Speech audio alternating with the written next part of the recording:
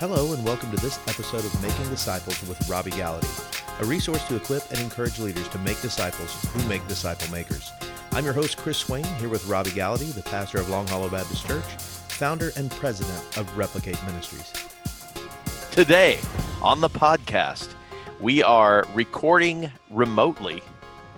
We're currently under a social distancing order or recommendation, and so we are not meeting together right now. We are distancing ourselves, and so this podcast is being recorded over Zoom. Yeah. We're in a Zoom meeting. Each other. We can see each other, but we are not in the same room. We are distancing ourselves, and so you may notice the sound difference, but that doesn't change the content as we would normally have. Hopefully what you've been enjoying is good content. We're going to continue that trend today with, I think, a really relevant topic currently, and that would be, how do you continue to grow as a leader while you're stuck at home? How can you continue to grow as a leader while you're potentially, right now, maybe not, you're in your own house, you're sitting in your living room or your office, your home office, or whatever you're set up. Maybe you're in your kitchen, I don't know. And you're trying to determine, how can I continue to learn and grow? And so one of the things that I have observed about you as a leader is you spend a lot of time reading. And so we put these pieces together and started to think about what would be a great way to help people continue to learn and grow. And so go ahead and launch and give us some insights into that. Well, here's what's going to happen. This season of social distancing, staying at home, some are sheltering in place. Everybody's going to get through this, and eventually it's going to be over. So let me just encourage you. Some of you are thinking, man, we've been in this a while. Is this ever going to be over? It is. It's going to be over. It's a season, like life. Things are seasons. Ecclesiastes talks about that. There's a season for this and a season for that. So we're in a season. Here's the reality. Everyone's going to get out of this in different places than they started. Some people are going to go through this season of time. I don't know how long it's going to be, but some people are going to get through and learn a foreign language. Some people are going to get a degree through this season.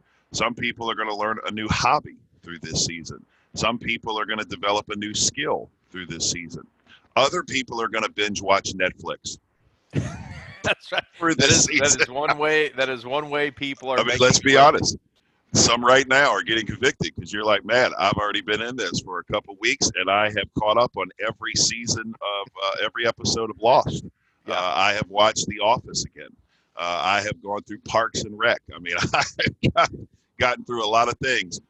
But others are going to read books, and that's what we're going to talk about today. We're going to talk about how you can maximize this season of time and be a better student of the Word, be a better student of Scripture, be a better disciple maker, and all around be a better Christian as far as a Christian following the Lord and growing in maturity. So that's what we're going to talk about today.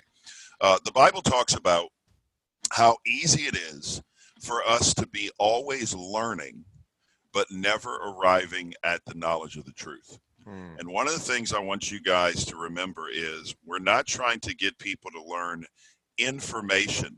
Okay, remember, we talked about that before. The goal is not just to read to learn information. The goal to reading is what? Do you remember, Chris? The goal is not just information, it's transformation. Oh, yes, but even more than that, it's intimacy. No, that's good, though. That's good, though. But it's intimacy. I thought I had that one. No, that was good. Transformation. Transformation is good. But it is transformation. But we're not just learning to fill our minds. Actually, I would say it this way. Here's a way to think of it. We have been convinced in the Western culture we live in that the goal is to learn information. We're gonna inform ourselves to be more to understand more about Christ and more about the things of God. But I would say this: the goal is conformity, not to inform, but to conform. See the difference? Yeah. Inform is I fill the mind, and whether I look like Christ or not, that means nothing.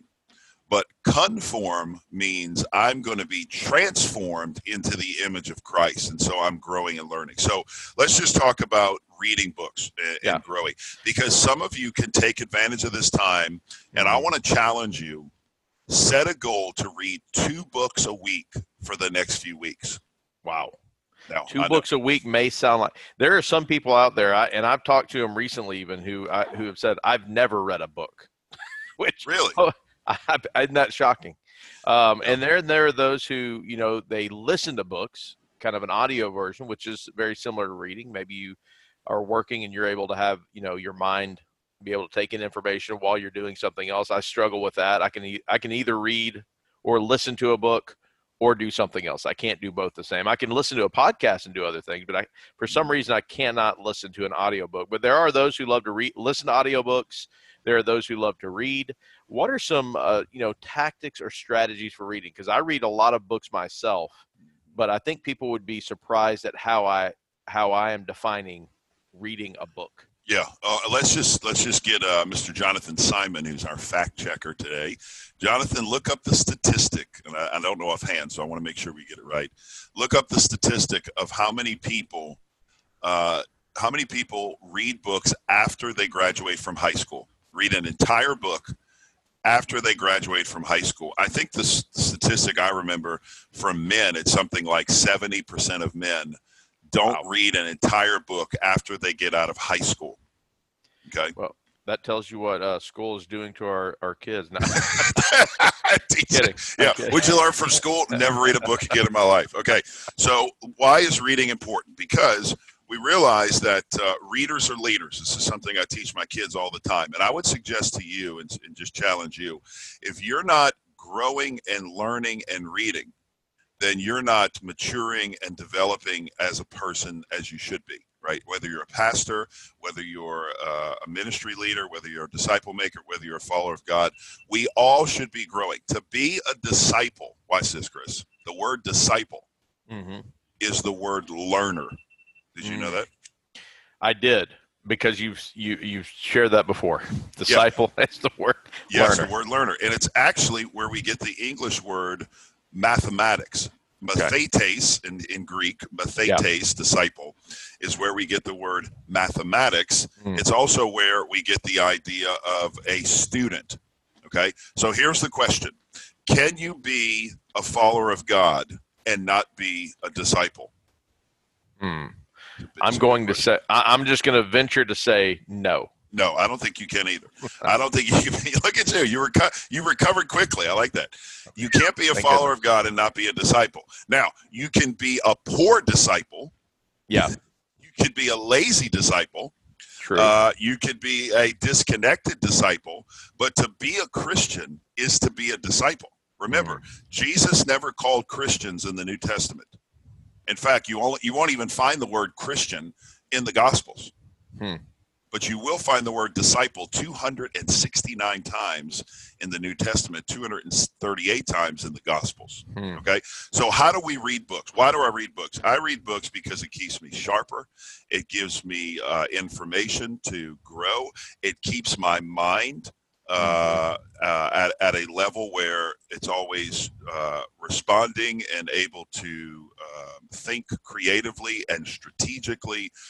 Right. Sadly, some of you, if you're a preacher, listen to me, some of you have never read a preaching book after seminary. Well, and I was thinking of this question the other day, and it goes right along with this topic. And the question I was thinking of asking church leaders specifically is, what have you learned in the last month about your faith, about Jesus, about any other topic? What have you learned? Because here's what I think happens, and it happens to me. I get to a point where I attain a certain level of knowledge of how to accomplish something or how to fulfill a role or how to do something, and then I'm done. You know what I mean? I figured it out, and now why should I continue to struggle through this? But what you're talking about right now, I think, is so important. As learners and as leaders, we have to continue to grow. And just because we've learned something, and maybe even do it in a really excellent way, just to your point about preachers who maybe haven't read a preaching book since seminary, you have to be developing and growing and not just relying on the fact that, hey, I figured it out and now I'm just going to respond to it over and over again the same way and never learn and never grow. Yeah, so let's take out the Sunday morning sermon. Okay, let's take out the preparation if you're a preacher teacher. Let's take out all of that time. What are you learning outside of that? Okay. It would be the equivalent of this, like, because you're thinking, that's not a big deal. Let me bring it close to home.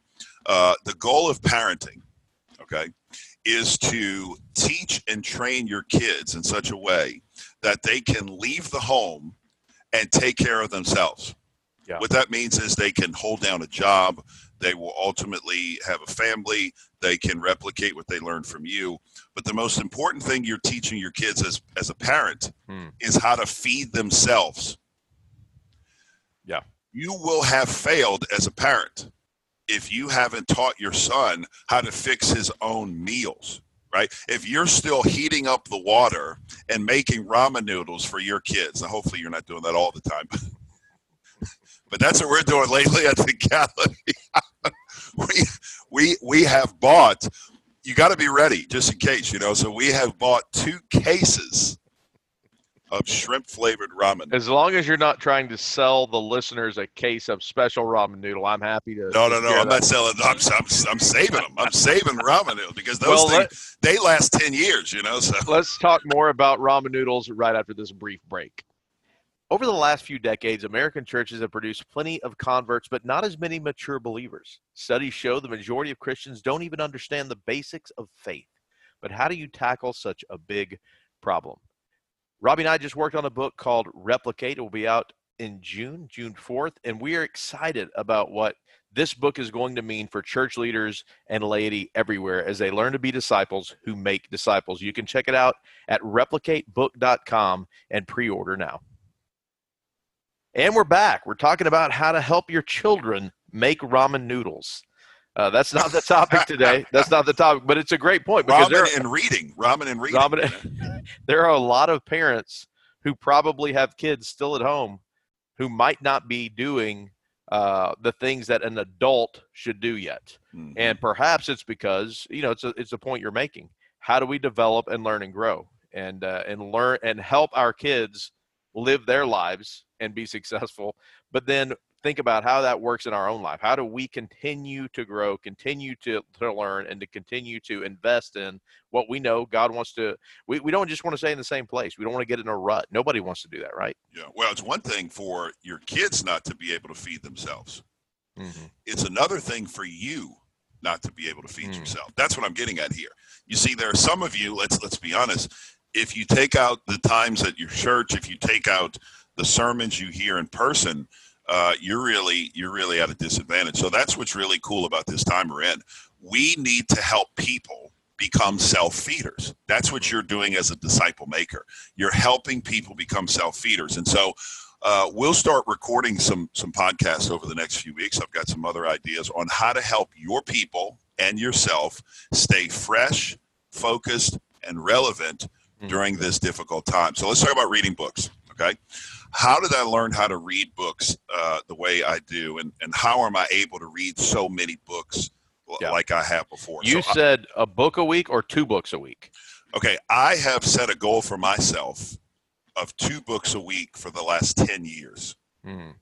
Now, I'm not saying you have to do that, but I'm saying you can do that in this time where you have a little bit more time maybe at home and you don't have to be up sometimes as early or stay up as late, because you can either watch Netflix or you can read books. You can binge watch Hulu shows or you can read books. And so I just find it's always going to be more impactful long-term by reading books. So here's how I read books. I've learned this in seminary, and I just kept that discipline all the way through, even to today. So when most people finished their degrees, they threw in the towel and they said, I'm done. I decided, no, I'm just going to continue that kind of regimen. Now, let me just teach you how to read a book. Okay, there are certain basic understanding of how to read a book. You should always read a book with a highlighter and a pen. Always. I know this seems basic, but the reason you're always reading book with a highlighter and a pen is because you're always going to be writing things in the margin and highlighting important things. So the way I highlight is anything that kind of jumps off the page or anything that speaks to me, anything I can teach someone, I highlight. Anytime there's something that causes me to think, or I'm pondering an insight, or it causes me to meditate, I will write the words that I'm thinking at that moment. You cannot do this after. You will forget. People have asked me this, and I may do a podcast on this. How have you written 2 books a year for the past 11 years, every year? It's pretty crazy. I know full-time authors, not personally, but I know of them, who haven't written that many books. They make a living as an author, and they have not written that many books. Well, and I'm not saying this to boast in me because I love to write, so it's not like it's a labor of love. I'm just saying I have a discipline. When you have a process, it's very easy to put out certain things. If it's like an assembly line. We may want to share that process. We may want to share that process with you. That process is gold, though. Why would I want to? No, I'm playing. I'll share that. Maybe we'll share that next time. Maybe our next podcast will be how to write a book in your spare time. Yeah, because people may write. You may come through this season and write a book. Praise God. I'll teach you how I did it. But let's just talk about reading, because the reading is the research phase of the writing. So I write insights in the margin. Okay. The reason I'm able to output books is because I have an input of reading. So for one book that I write, I normally read anywhere from 35 to 50 books, depending on the topic.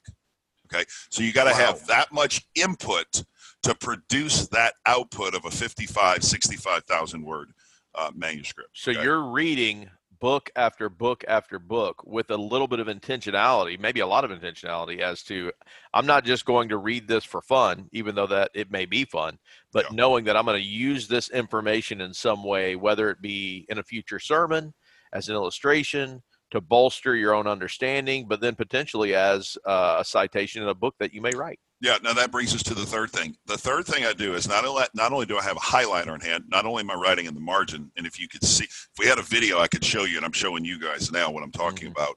But the third thing you want to do is earmark the pages. So when I'm earmarking pages, this is something I want to come back to in a book, okay? And so when you go through books, and Jonathan's helping me work through a new idea I have for a book, connecting the Old and New Testament, and he's seeing books that I'm handing him with this, and he can attest to this right now, but he's seeing all of this kind of played out. Now, here's what you do. At the back of the book, here's the key. When you finish reading a book, you want to write some of the high points from the book in the back of the book, so that you go back to it later. So you can say, this talked about, like this book I'm reading now is about the Enneagram. Okay, a Christian perspective on the Enneagram, which is something I've been studying lately.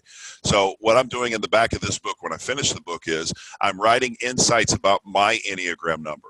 I'm writing insights that I learned from the book. I'm writing things that I may want to talk about with my staff. I'm writing insights I might want to share with my wife or my kids. Okay, now you read through the book. Now, I'm not actually, don't miss this, reading the entire book, every word for word, page for page, slowly.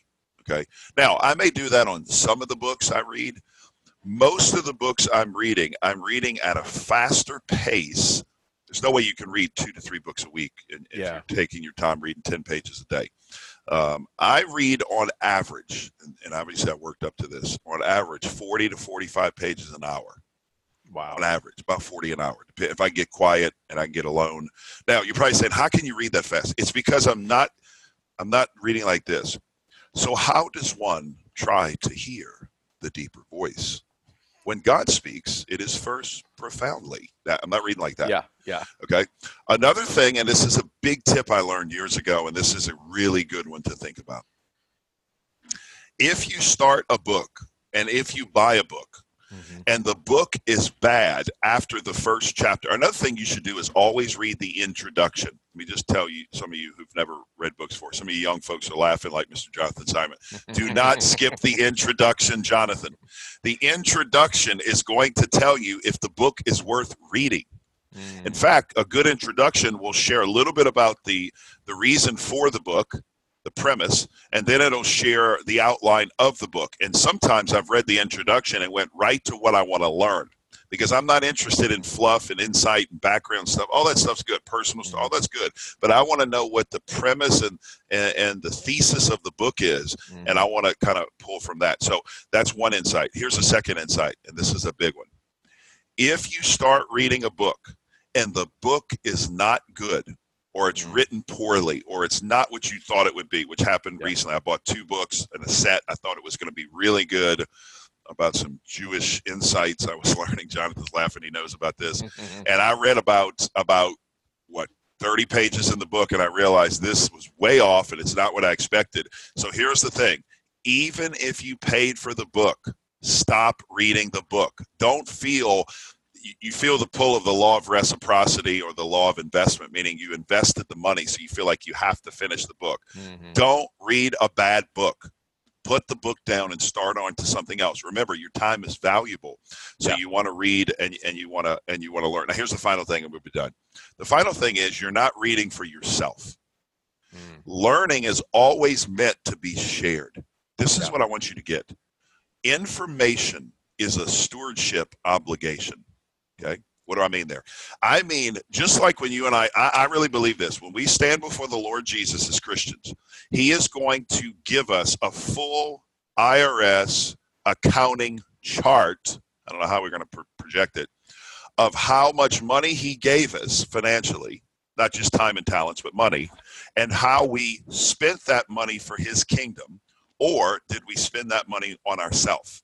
Okay, and I really believe this, and the reason I believe this is we're going to come with our works, and some are going to be burnt up, gold, silver, and precious gems, some wood, clay, and stubble, and he's going to bring up on us this accounting chart of all the money that was given to us and how we spent it either for ourselves or for his kingdom. Matthew 6:1 says, "Beware of practicing your righteousness before others, so that they may see your good works, because if you do, you will already have your reward, and you'll have no reward from your Father in heaven." So we need to be spending our works for the Lord. Now watch this. Not only is money a stewardship issue, I believe information will be a point of question.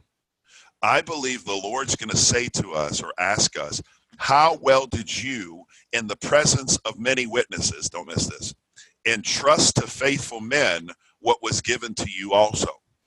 2 Timothy 2:2.